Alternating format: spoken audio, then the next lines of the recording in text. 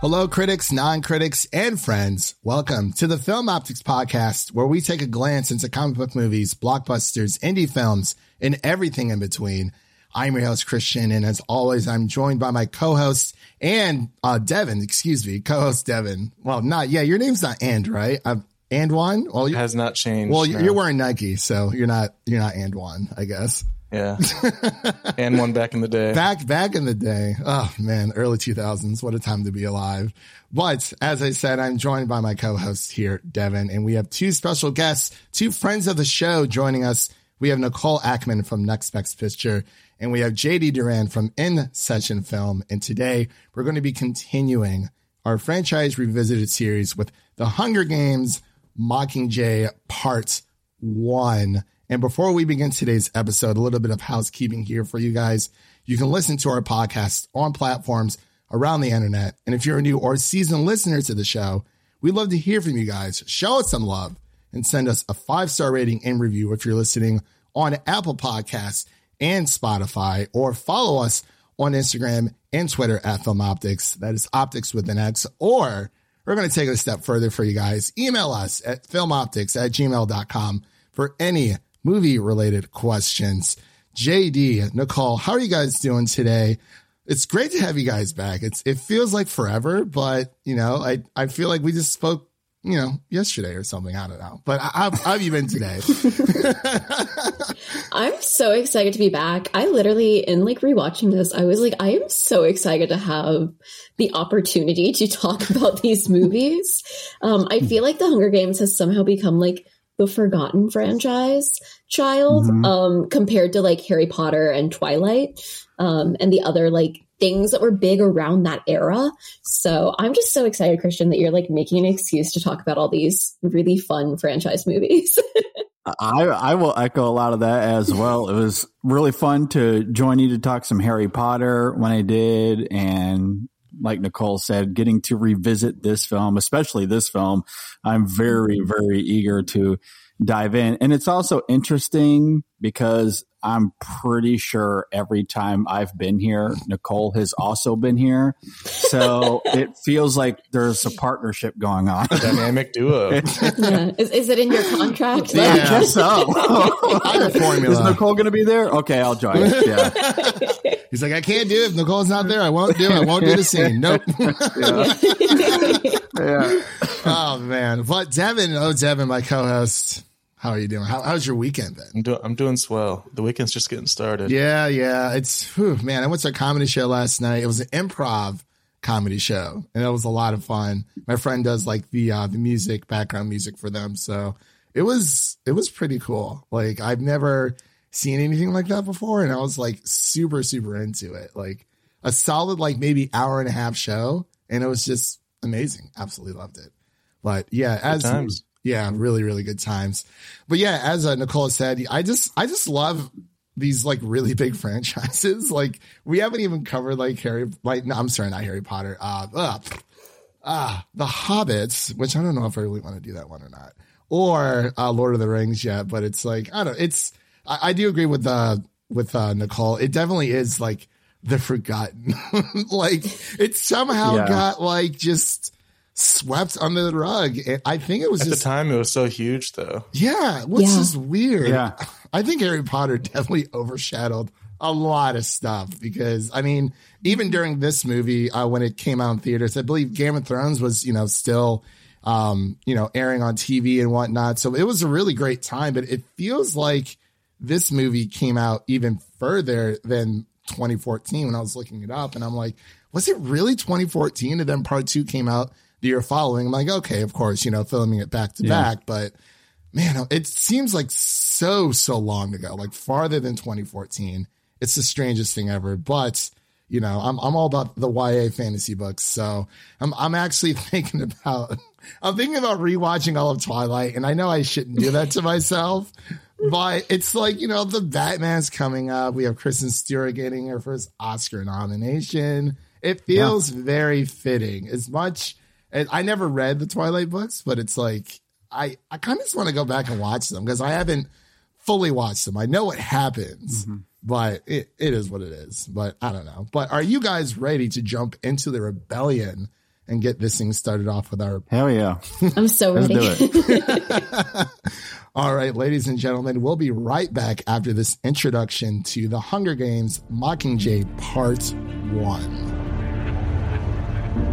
I never wanted any of this. I never wanted to be in the games. I just wanted to save my sister and keep Peeta alive. Miss Everdeen, it's the things we love most that destroy us. All right, ladies and gentlemen, and we are back with our Mockingjay Part 1 review. I can't believe we're actually this far along, but it's a super short series in a way, but they try to drag it out as much as they can. But I'm going to read the synopsis for everyone out there who hasn't so happened to even have watched this amazing series. Like Nicole said, flew underneath a lot of people's radar. But since we are in the year of the 10th anniversary of the first film dropping, I believe mid-March, I think March 23rd, I want to say, at least in the States, is when it hit theaters. But let me go ahead and read the synopsis for Mockingjay Part 1. So, Katniss Everdeen is into District 13 after she shatters the games forever. Under the leadership of President Coin and the advice of her trusted friends, Katniss spreads her wings as she fights to save Peeta and a nation moved by her courage. This is, again, directed by Francis Lawrence. I believe he also directed Part 2 as well. And the writers include Simon Beaufoy, or is it Beaufoy? Let's go with Beaufoy. I think so. Mike Arndt, and of course, Susan Collins, who is the author of the Hunger Games books, and stars Jennifer Lawrence, Josh Hutcherson, Liam Hemsworth. We have some Natalie Dormer up in here and some Mahershala Ali. Like, oh my gosh, the entire franchise is filled with like these top A-list actors. It's been crazy to go back and actually watch. And for anyone out there actually listening, and for JD, and I think Nicole already knows this, but this is actually my first time watching Part 1, Mockingjay Part 1 and Part 2. I actually watched this movie twice and did some research, so I'm ready to go. No, I knew I had to come back for this because after I did the first episode of this series, because I was like, I got to see what he thinks.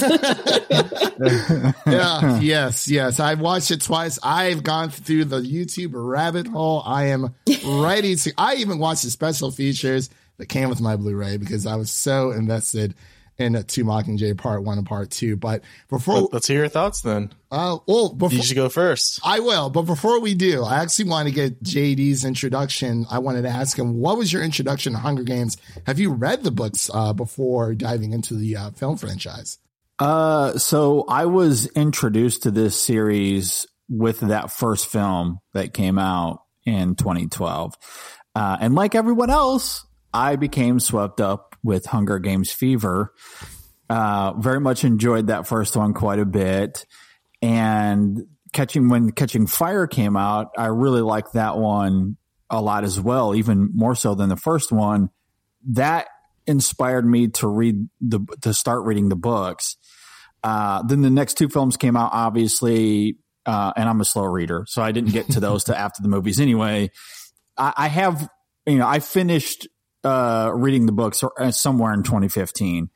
So I have read them. It's been so long though. And obviously as cinephiles, we consume so much media all the time that in all transparency, I don't know if I could tell you anything about the books comparatively to the movies and all the differences. It's been so long since I've been in this world. Yeah.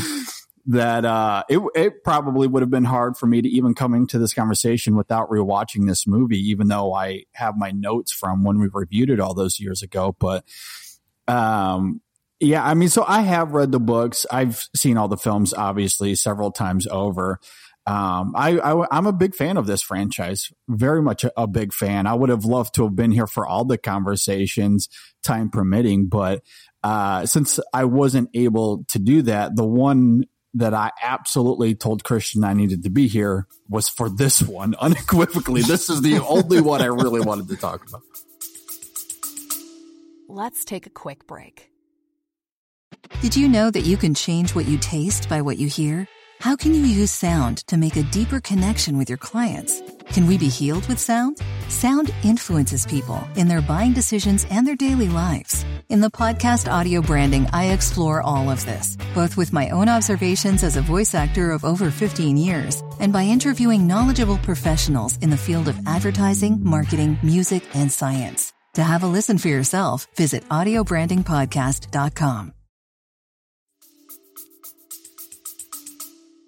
Yeah, I asked JD, I'm like, hey, like we're doing Catching Fire, you know, like it's the climax, the height of everything. And he's like, yeah, he's like, but I am a Mockingjay Part 1 fan. I'm like, okay. So I think it's always fun and important to, you know, bring people on. I did ask Brendan, but he's not a big Hunger Games fan, as the rest of us. Yeah, but, not as much. And that's okay. I had no clue. I just, you know, figured I'd extend the invitation, but you know, it's fair. You know, you want to bring people on to celebrate the thing that you love and people who are, it's more interested, more invested into the story. So, well, I guess we'll just start off with our initial rewatch thoughts since I've seen this movie twice. So after I watched, you're the expert now. I guess so. I was on, man. I watched at least 4 or 5 videos plus the special features, but it was just really cool to see how the movie was put together. So I guess I will start with my initial rewatch. Then we'll go to JD and then Nicole, and then we'll end with Devin. But my initial thoughts, when I first watched it, I couldn't wait. Like after Catching Fire, I've seen Catching Fire 1,000 times. And I was like, man, like, you know, it ends on like that perfect cliffhanger. Like, you know, there is no District 12. And I was like, oh my gosh, I have to watch Part 1 of Mockingjay immediately. So I did. And then I watched Part 2. And I was like, I feel like I need to rewatch these again to see how I actually feel about it. So I rewatched Part 1 today before we recorded, and I love it. Like the political battle, you know, of at least the first half of this book, because I believe Amy Smith did tell me that, you know, since Mockingjay is one giant story, including like just one book, the first half of the book definitely feels separate from, you know, the latter half, in that the first half is more political. And I thought it was fantastic. I love the political struggles and, you know, the tactics that they're using. Not as interesting as, I can't say not as interesting as Game of Thrones, but different, because, you know, this is a dystopian sci-fi story, and just the way how, you know, PETA has been taken by the Capitol. And I swear for the life of me, I could not remember. For some reason, I thought PETA dies. For some reason, I thought he died. But then I was thinking, no. His soul dies. Yeah. I mean, PETA as we know him. Technically, he's a different person now. You know, he's got a new groove, a new look. But everything with, you know, I mean, just the surprise actors. I mean, Mahershala Ali pretty much coming up within the first like few minutes of the movie, and you know, just the introduction, like the beginning of this movie where, you know, Katniss is going through this extreme like PTSD of like everything that happened within Catching Fire, because Mockingjay does happen like right after Catching Fire. Like it kind of just, you know, the ball just rolls straight from there, and she doesn't really have time to recover in the way that we would like her to. And I really just like how we spend a lot of time within District 13, you know, the the district that never was. But you know, overall, I really just love the struggle, you know, the emotional beats of the story, and the fact that it was shot majority in Georgia, I believe. That's my first little fun fact. But all in all, I really enjoyed it. You know, there's not as much action, but I feel like that's fine, because not every movie needs to have like all these big action heavy set pieces in order to be good, because, you know, we have moved away from the Hunger Games portion, and this is getting more into, you know, the weeds of it all, and, you know, the political struggles that's happening, you know, the rebellion, the Mockingjay, and just everyone trying to, well, supposedly, but there's a few people I don't trust in this film, but supposedly, you know, help Katniss reach her goal. But, you know, as we heard in an introduction, you know, she's really just trying to protect the ones that she loves. And that's what I really adore about this film. And also the hanging tree, very, very hauntingly beautiful. piece of music there, but that's just was mine. number one on the iTunes chart. Yeah, for sure. So I guess we'll move on over to Nicole. What were your initial thoughts on this rewatch? Yeah, I knew that I don't think this movie is as good as Catching Fire, but I also think Catching Fire is like kind of the be all end all of franchise movies. So this movie definitely sort of fell prey to, after Harry Potter split the last film or the last book into 2 films, every other series was like, we got to split our last book into 2 films. And I do think that it doesn't work as well here as it does in Deathly Hallows. I will say it works significantly better here than it does in the Twilight franchise, in which that third movie is just a bunch of like literally nothing happening. Whereas for the fourth movie, whichever one it is. Whereas for this, I do think that like, I can see why they thought they wanted to split it. And I think it kind of works. It kind of doesn't. But there is so much in this that I think is good. I feel like this gets like a really bad reputation. And I don't think it's the bad movie that a lot of people act like it is. There's a lot to admire in this movie. Like you said, this cast, I mean, first of all, put Natalie Dormer in a movie and like, I'm there. Like, that's all I ask from a film. But, you know, we've got Philip Seymour Hoffman, we've got Jeffrey Wright, we've got Mahershala Ali, we've got Patina Miller. Like, there are so many really amazing actors in this. And I think Jennifer Lawrence also in this continues to show like why she became the actress that she is today in terms of her reputation and everything for being talented. Elizabeth Banks is fantastic in this movie as Effie. And Woody Harrelson continues to be the perfect Haymitch. This movie's a lot darker than I remembered it to be. Like, it's a pretty dark film to be a YA franchise. But I also will say, like, the whole segment with Katniss going to visit the wounded and then them getting bombed and then, you know, the sort of thing that they're filming with her and her response to it all, I think is one of the best parts of this entire franchise. Like, I think that scene is so strong and so speaks to the heart of what the Hunger Games is all about. I also think, like, it's really weird to be rewatching this at a time when, you know, there is war going on, and to sort of, like, you know, just to kind of like, it was very jarring for me to be watching this and then looking like on videos on my phone on Twitter of the Ukraine right now. And just sort of thinking about, you know, those themes and the fact that like there have been protests over the past years that have used like the 3-finger salute from the Hunger Games in their protests, which is kind of wild. But I think that the fact that there are those sort of, you know, similarities there kind of speaks to the fact that the Hunger Games really does get at something really important. And I think it's a more real story than a lot of these type of franchise films are trying to tell. And it's frightening how, you know, this dystopian universe doesn't actually feel that far off.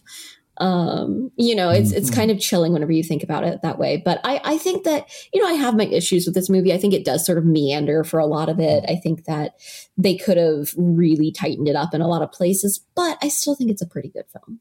I think you bring up a lot of great points, Nicole. The scary part is that, you know, this isn't, you're like, oh, things in Harry Potter will never happen, or, you know, things in, I don't know, Divergent would never happen in the far future, but it's, something like this can easily happen within our culture, especially here in America, especially how, you know, Pan Am is essentially modeled after that. So it's kind of, it's really crazy to think about. Like this is one of the most realistic, as you said.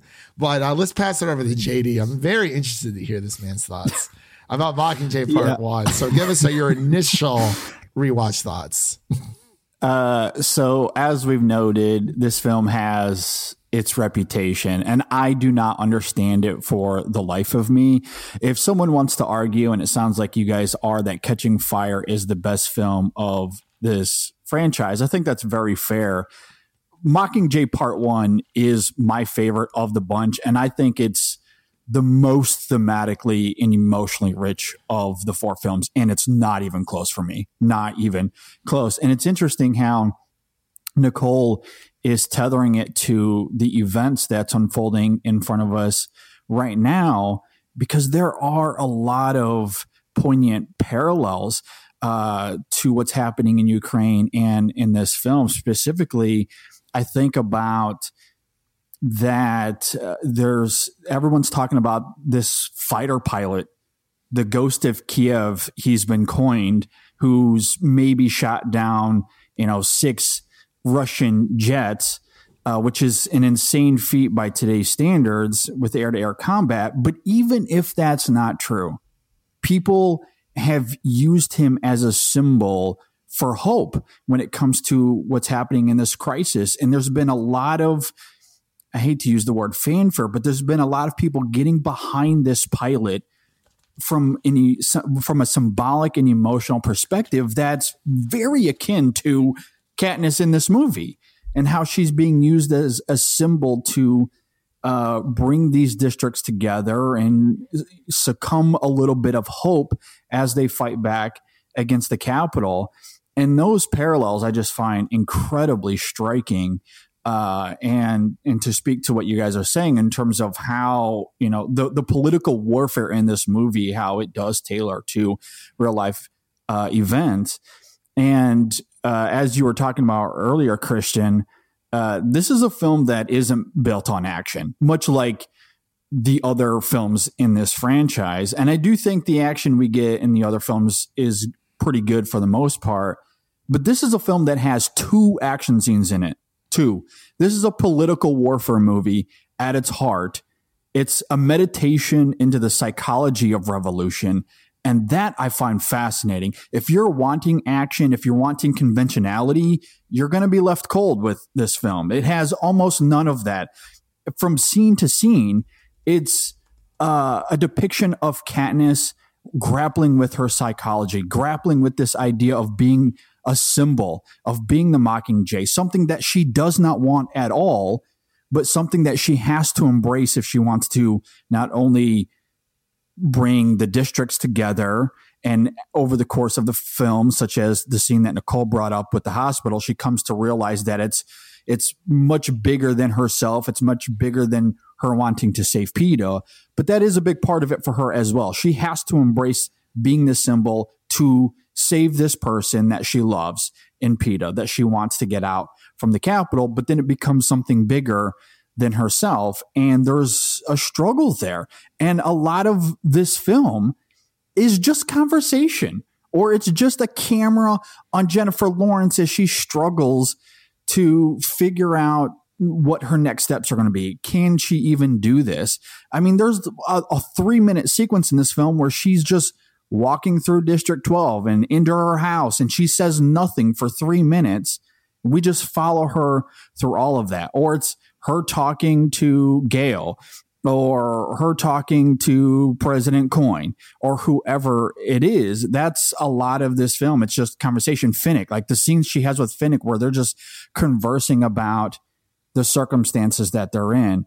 And there's something about that unconventional approach, the thematic ideas at play here, the psychology at play, that is first and foremost what this film is about. And I find it enthralling. I love, a lot of it could certainly be the performances, as Nicole was talking about as well. I think it's in the writing.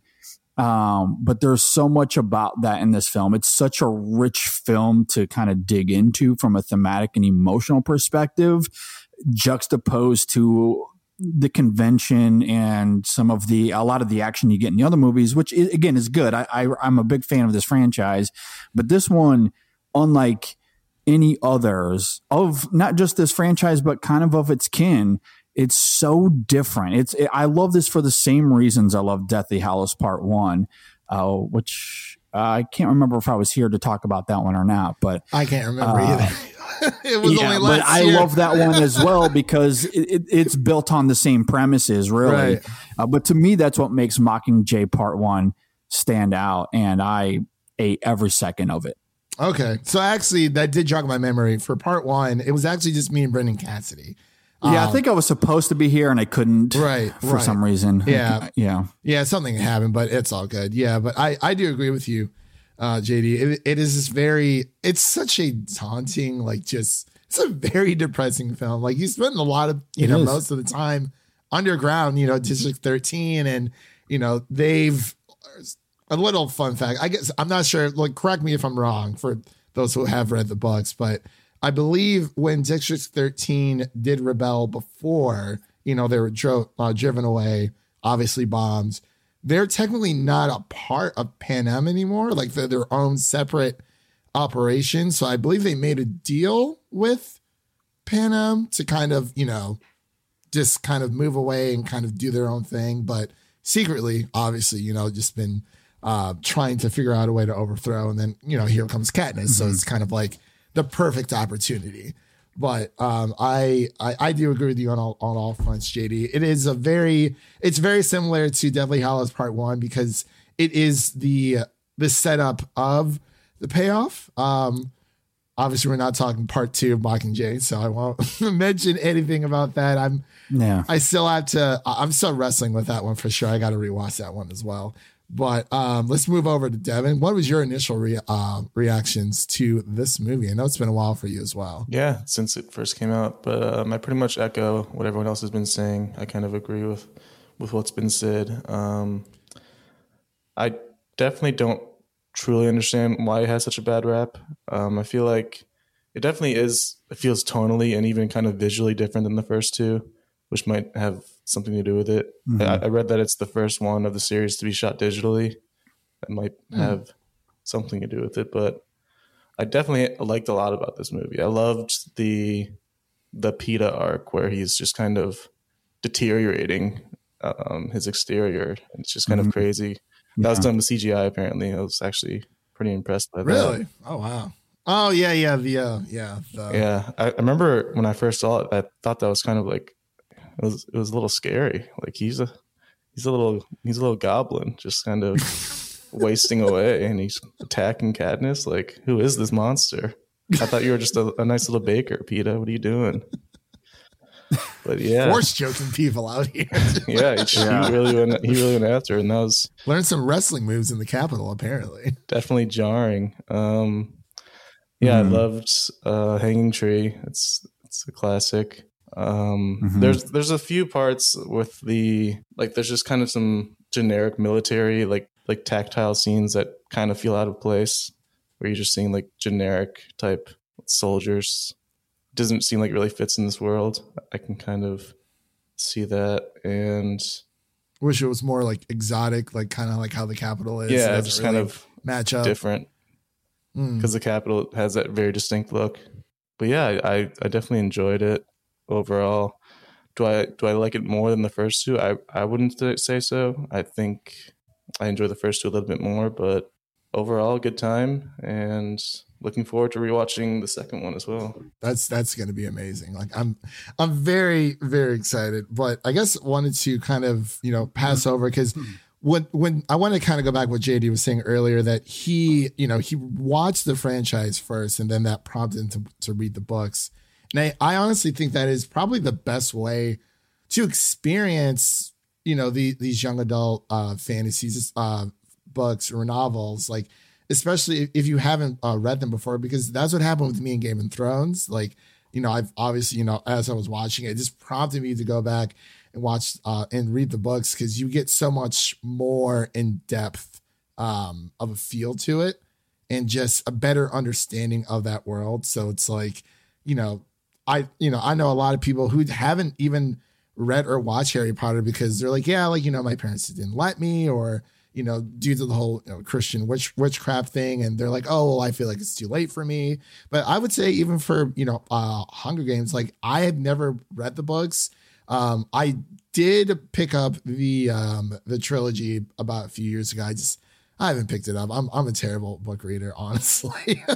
But, rewatching this, for the 10-year celebration, especially of the first movie coming out this year, it's definitely, pushing me to go back and just kind of dive more into this world, because even with Effie, I believe she was not she did not go to District 13 at all. She stayed at the Capitol, which I thought was interesting. But going into President Coin, this lady, I do not trust at all. 100%.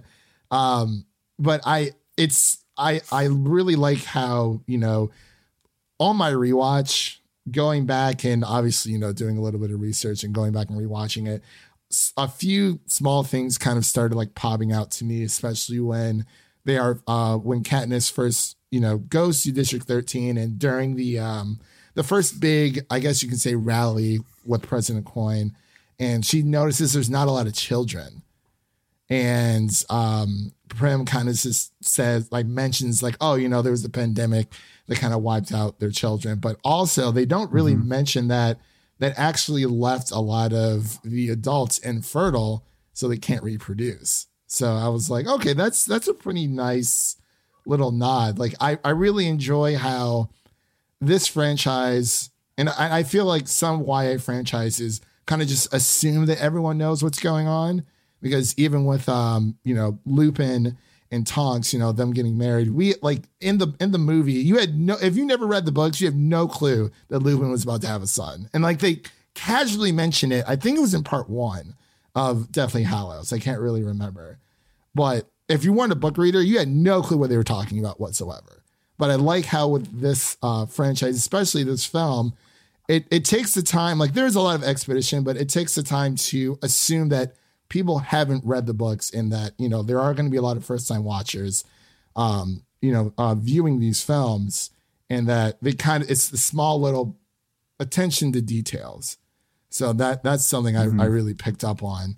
But I guess I kind of want to just throw it out to you guys. Were there any big book to film differences from at least part 1 that you guys noticed that you enjoyed? Any changes of adaptation, or you would have done any differently?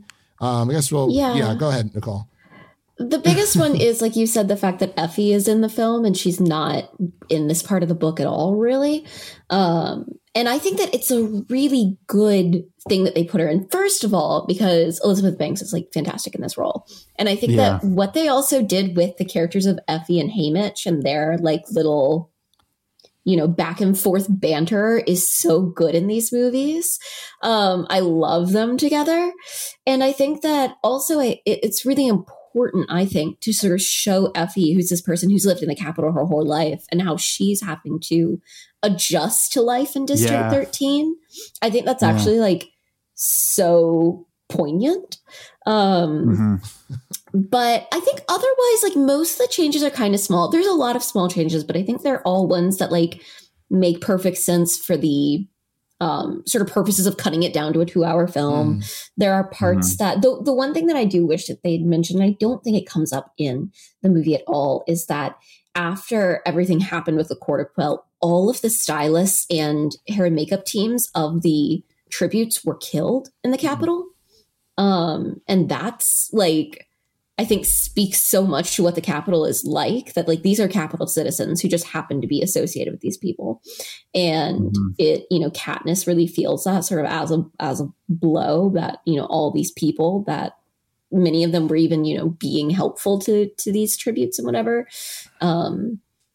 But I really do feel like they did a good job of sort of managing to get all of the most important parts of the book in a way that felt cinematic. Okay. Yeah, I was reading that Suzanne Collins actually called the director and just mentioned that Evie Trinket could not be in the Mockingjay film. Yeah. Yeah. She was like, that was my baby. Sorry about that. That's my mistake.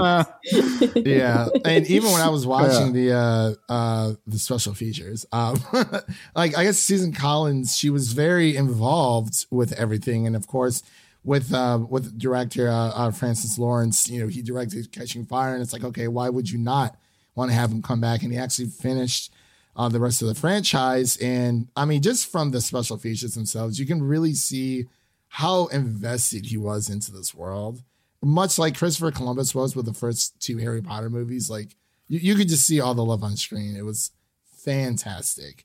But I wanted to pass it over to JD if you had any comments on any book to screen adaptations that you liked or disliked. Well, look, I'll be honest. I don't really recall a lot of the book, and I certainly didn't have time to reread it. So, JD, I don't know if job. I have. I know. I just had to reread the book too. Come on, quick. It was in the fine print of your contractual agreement with Nicole onto this podcast. I know, but I mean, I guess speaking of though, I could certainly bounce off of a few things she was saying there, because I do think, one of the more touching scenes of the film, it's subtle, it's brief, but there is the moment where Katniss does ask about Senna and she assumes that he's dead.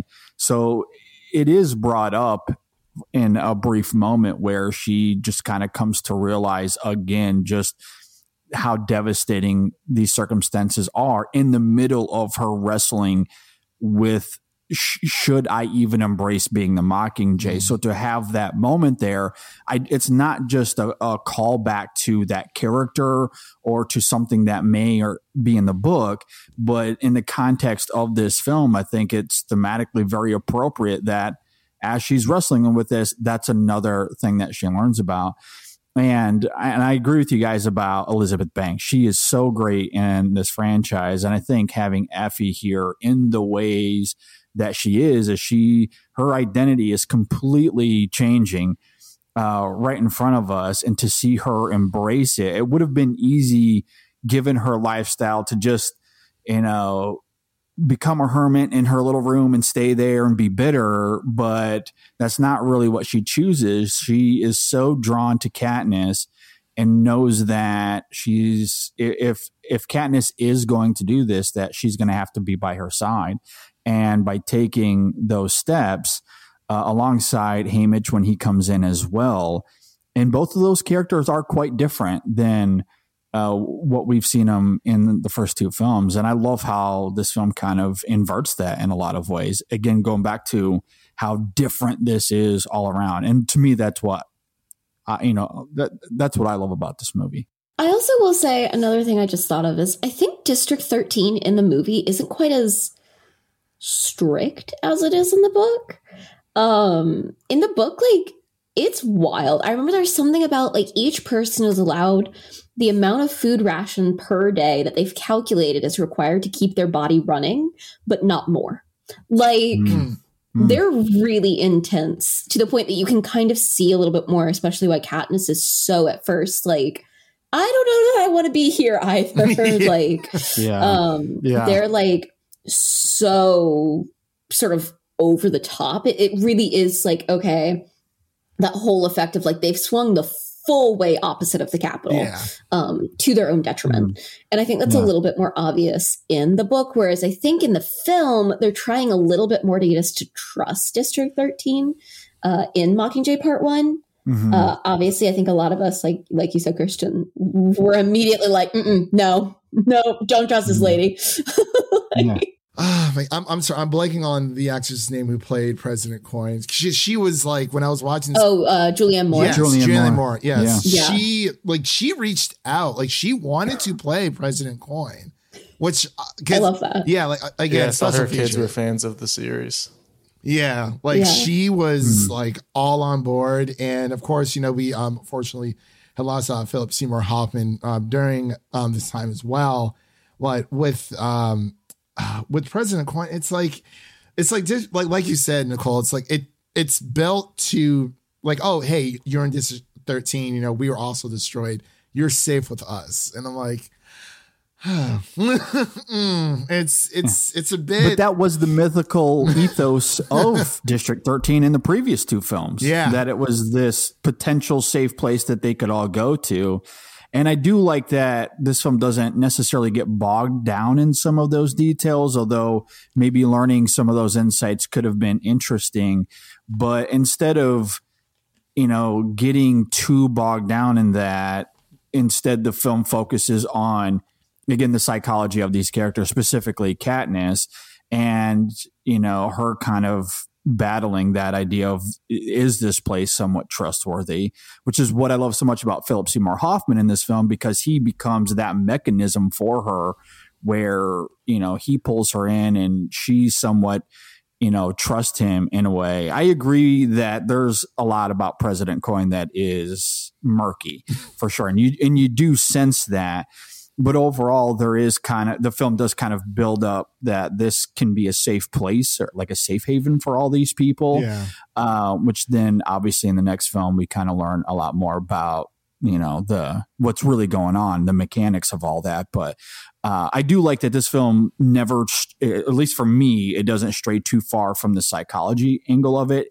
It might throw in a few details here and there. Like, Katniss is like, yeah, my sister gets to keep her cat, inferring that it's so strict here that you can't even have cats. So it's kind of thrown in there, those little caveats, but all of that is woven within the political warfare nature of this film, whether it be Katniss early on with President Coin herself trying to manipulate her advantages, or later on with President Snow as well. And also we kind of finally see, I believe Nicole mentioned this in the first Hunger Games, where, they talk about, the Capitol cutting out people's tongues. And we finally get our first, I think, Vox, I forgot the name of the term already, but we get our Avox, I think is what it is. Yeah. And who's actually, for those who are big Daredevil fans, he's, I forgot the actor's name. I do apologize, but he plays Foggy in the Daredevil series as Charlie Cox's right-hand man for all the Daredevil fans out there. So it was a really nice surprise to see him as well. I was like, oh, wow, like that's pretty cool. But I agree with you there, JD. It is, I don't know, with President Coin, there's, she has this like persona where, like, I was very confused the first time I watched. I'm like, okay, who is she the president of, and why is she the president, and why is it this way? And then obviously, doing the research and rewatching, I'm like, oh, okay, so I guess, she did lose her child and her husband during the pandemic when, I think it was smallpox or something of that nature.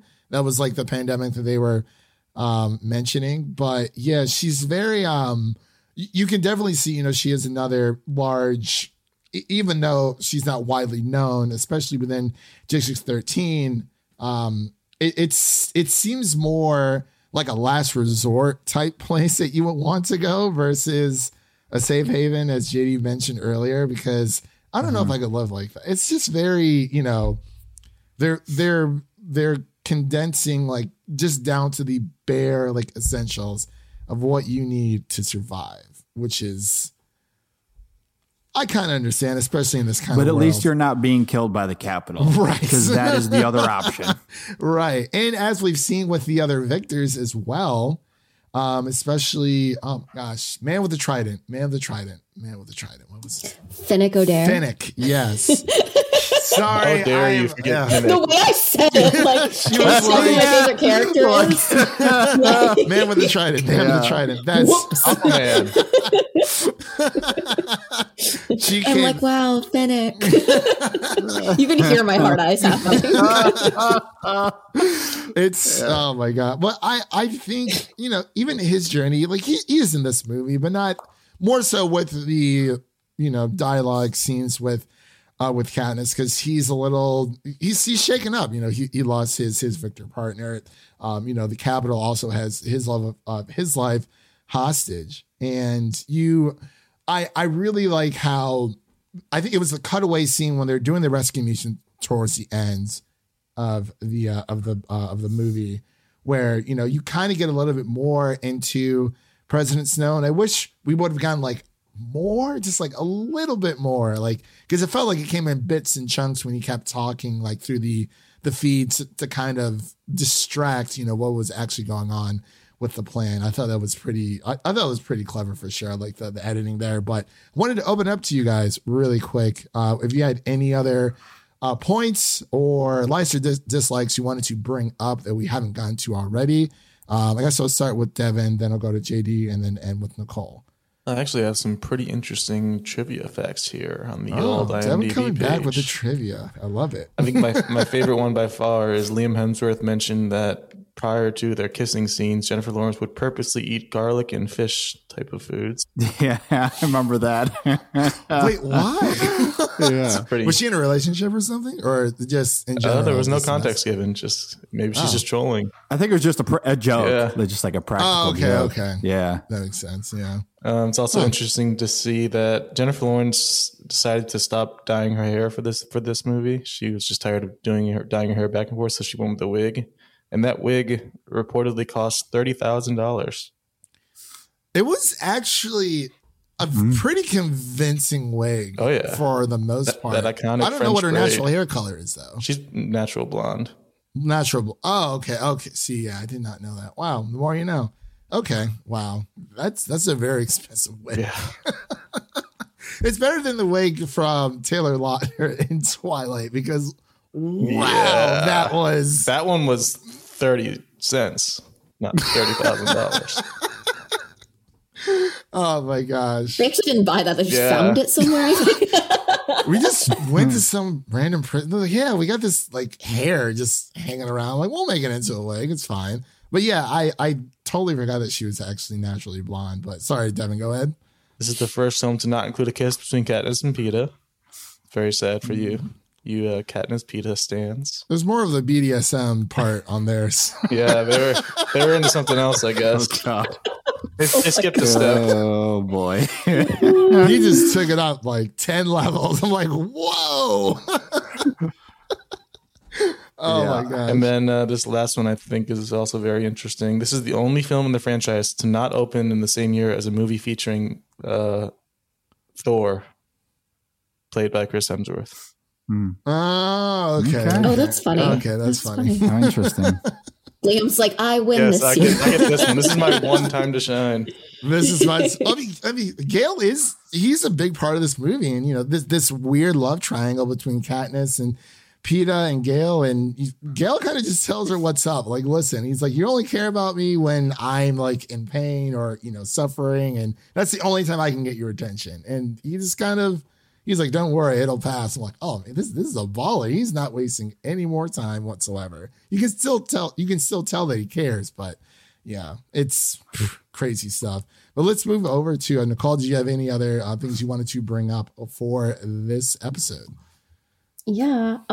First of all, I will just say, as someone who doesn't like Peeta as a character, this is a perfect movie for me because I don't have to see him too much. Got him. I'm a Gale girl. I'm a Finnick girl. So you know what? This movie, it's it for me. Okay, then. I love it.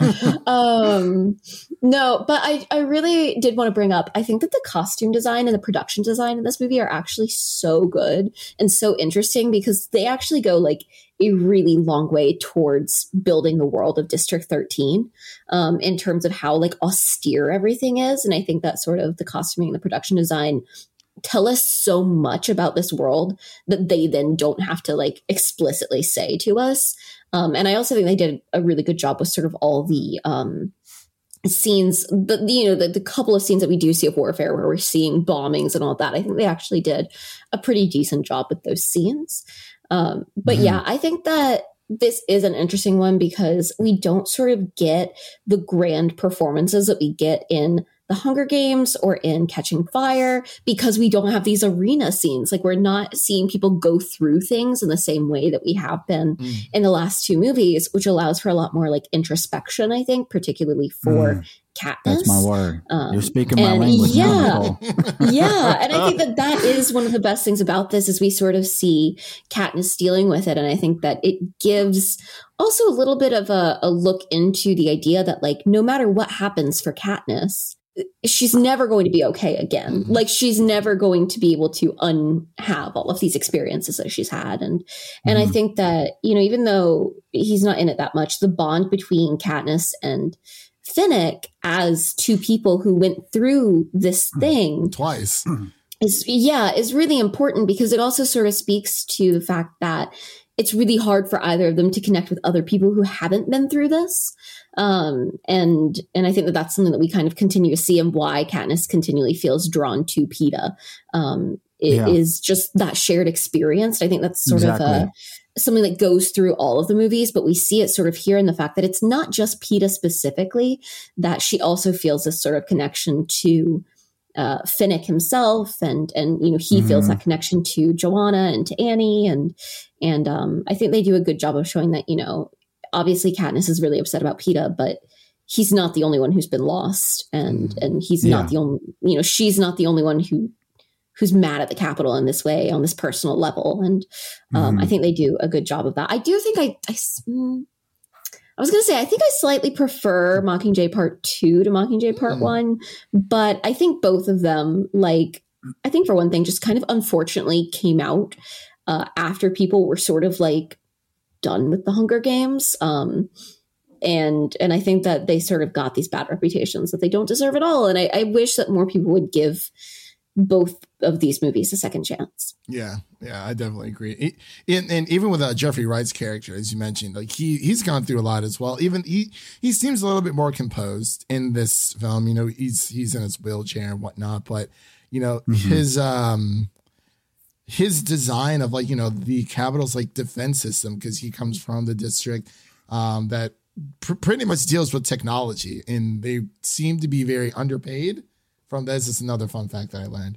Well, I was like, oh yeah, I just love how I know all this stuff. I'm I still want to go back and read the books.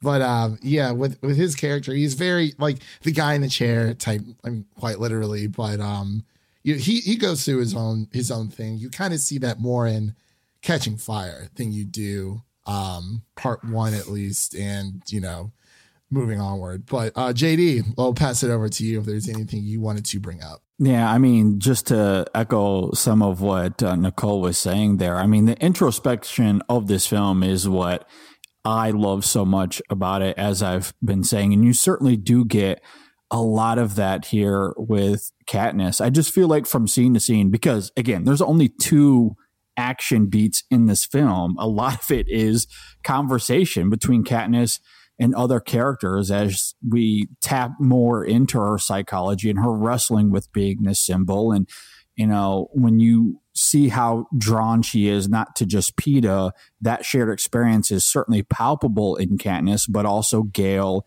and Finnick and all these other characters around her that she also cares for. That for her to embrace something that she doesn't want to do, I think is really compelling, thematically speaking, but especially in Jennifer Lawrence's performance. And I cannot emphasize enough how fantastic I think she is here in terms of tapping into that psychology and the emotion, and even some of the levity here. There's a couple of one-liners she throws at Haymitch that is subtly quite funny. There's that moment of bad acting she has when they're shooting that first promo. And I know some actors have talked about how acting bad is kind of challenging, because you go through all this training to be a great actor and then you're forced to do it badly. She was great. She was great at acting bad. It's interesting. She was. But as the film goes, we do get to see her, I think, channel some really visceral emotion and psychology. I think about that moment when she finds the rose in her house when she's going through District 12, and there's that close up on her, and just it's all in her facial mannerisms, but you sense trepidation in that moment, which is so great.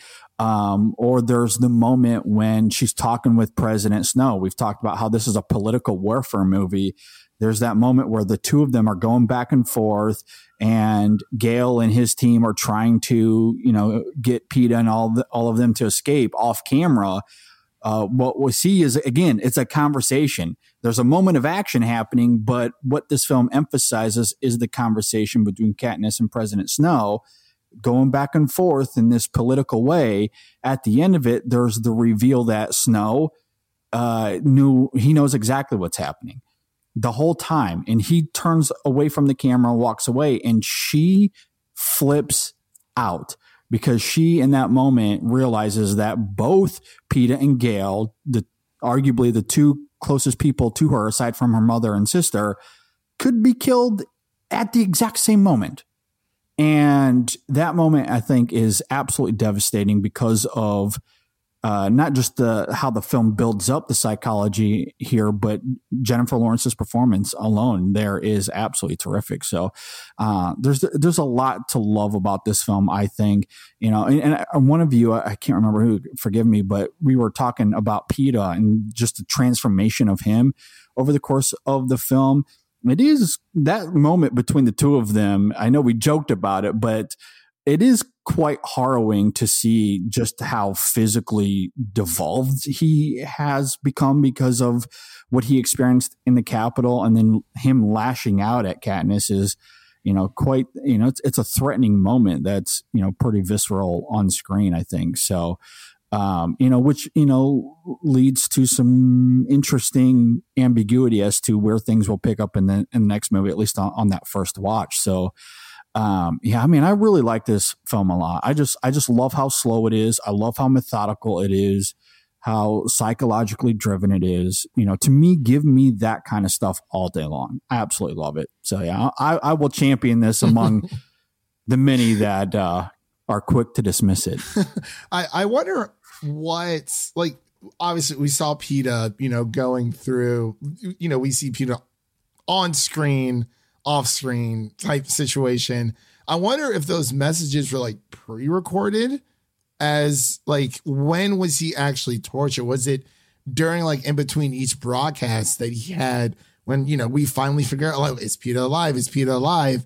And yeah, like I said before, for some reason, I thought PETA died and I don't know why, but as we mentioned, he kind of does in a way. But I wonder how that transformation, with the Tracker Jacker Venom, like, did that happen right after he, like essentially like risked his life to give them the warning about, the Capitol bombing District 13 with like their outdated map information? I'm not sure when that necessarily happened. I guess I'm assuming it progressively started happening, or was that like staged? I'm not entirely sure, as we, saw with Katniss and her propaganda, as you mentioned, with the bad acting, which was it's just always fun to see. Everyone's just like, oh, that was just not good, not very convincing at all. But yeah, that was. I wonder how they did that. I don't know if the books kind of explain that a little bit more, because I just feel bad for the man's being tortured, and the associated pain associated with like a specific like item or person.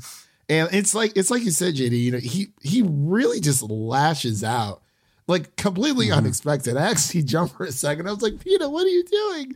I'm like, oh yeah. He's been in the Capitol for a while. So it's very tragic to see this transformation. And, much like Katniss, obviously PETA's gone through his own trials and tribulations. He will like literally never be the same person ever again. Like, it's the personality, the person that we knew, the sweet little PETA who disguised himself as a piece of bark is over. he's gone. He's long gone. But we are coming up on. Well, and that's something Finnick even speaks to, I believe, right? At one moment, he even says just being in the games, killing people is you'll change forever. You'll never be the same person again. Yeah, I believe Peter mentioned a little bit as well, and he was saying that he's, I don't know if it was like him saying he was a victim or him saying that, it wasn't just, he's a victor, but you're still a slave and you still have to live with that.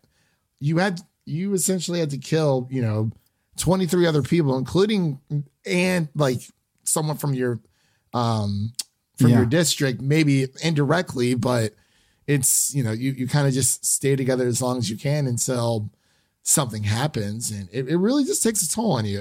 I really like how this franchise, and unfortunately, with Harry Potter, as much as it was like a nice little like happy ending for everyone, towards the end, I feel like, with this movie, you're definitely going to see a lot of changes that are permanent. Because with Harry Potter, it's like, oh, we're going to put everyone in the old fat suits and stuff like that.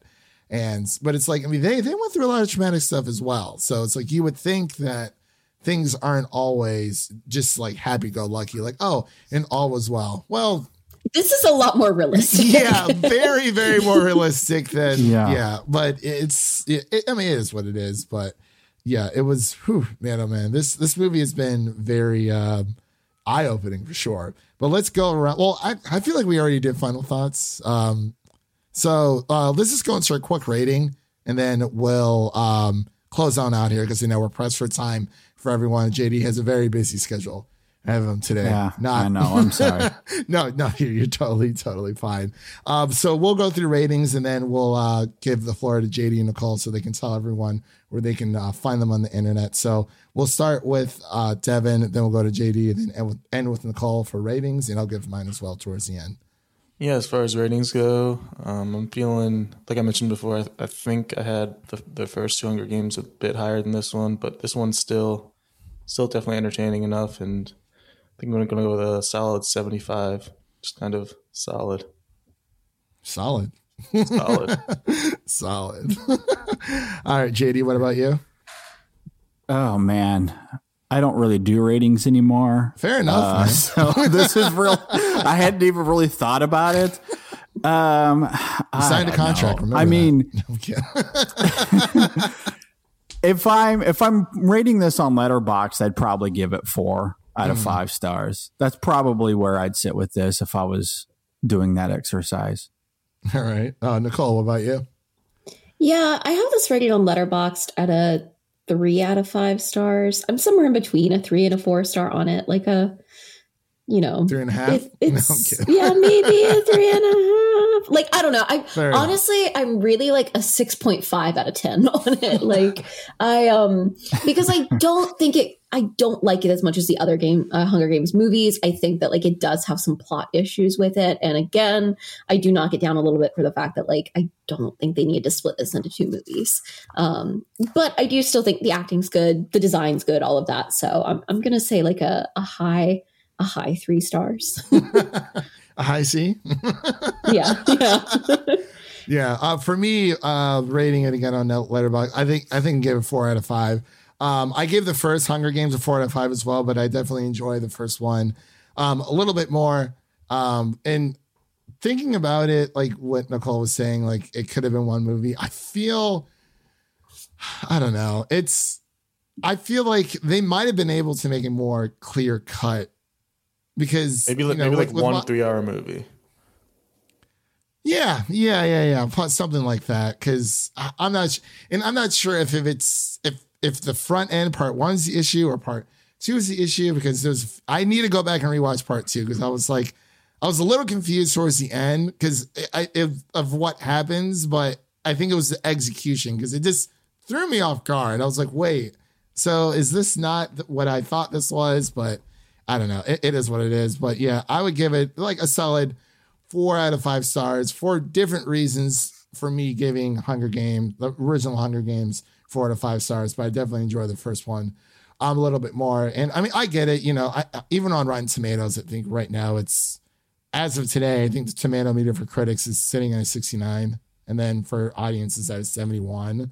So I think, I don't know, people they were just expecting more of an arena thing, but that mainly happens in part 2. But we'll definitely be back talking about part 2 later in April. So I'm going to open the floor over to JD and to Nicole so they can let everyone know where they can find them on the internet. We'll start with Nicole, then we'll end with JD, and then we'll close on out. Yeah, I am on Twitter, Instagram, and Letterboxd at Nicole Ackman 16. In all those places, I also have a link tree that sort of has links to the different places that I podcast and write and do all of that. My main gig is over at Next Best Picture, where you can hear me talking about all sorts of stuff and writing lots and lots of film reviews. I also do have my own podcast with my friend Maggie called Petticoats and Poppies, which is a period drama podcast where we both sort of talk about films because we have a background in history. We both have degrees in history and sort of unpack the history behind films that are about historical subjects. So, yeah. Nice. JD, where can everyone find you online? Well, the easiest way is InSessionFilm.com. There we have podcasts, written reviews, all kinds of fun things. On social media, Facebook, Twitter, Instagram, just search In Session Film. You'll find all of our stuff there. But again, the easiest way to find everything we do is InSessionFilm.com. And thanks again for having me. This was a lot of fun. Oh yeah, no, of course, thank you guys for again coming on. And for everyone out there listening, all of their where to find Nicole and JD, all of their links will be in the episode notes of this podcast as well. Again, thank you guys so much for coming on. This is a lot of fun. So what's coming up on our podcast, you might ask? We do have our the Batman non-spoiler coverage review that will be coming up on Tuesday, March 3rd. And then we have our spoiler coverage that will be dropping Monday, March 7th, the weekend after. So everyone has a chance to see the movie. We've been doing a lot of TV reviews coverage lately. Did Peacemaker, that's up on the podcast right now, season 1. Did The Witcher 2 earlier this year as well. And if you're a big sci-fi fan, for Raised by Wolves season 2, me and Leo from Geekly Goods kind of covered the first 6 episodes over there, as well as we have like our Scream review, and then, oh my gosh, Jackass Forever, things of that nature. So definitely check out our other episodes and make sure to share an episode with a friend, your mother, your brother, your lover, whoever it may be. Share them an episode of the Film Optics podcast. And we're going to pretty much wrap up here for today. Again, want to thank JD for coming on, even though we had to split a little bit. And of course, love you, Nicole Ackman. Thank you so much for coming on again. Always a pleasure to have you on. So let's close. Thank you for having me. Of course. And that's a wrap for today. Thank you all for listening. And if you enjoy the show, leave us a 5-star rating and review on Apple Podcasts and Spotify. And follow us on Twitter and Instagram to stay in the know. That was JD, Nicole, Devin. My name is Christian. And we'll see you guys in the next one. And may the odds be ever in your favor.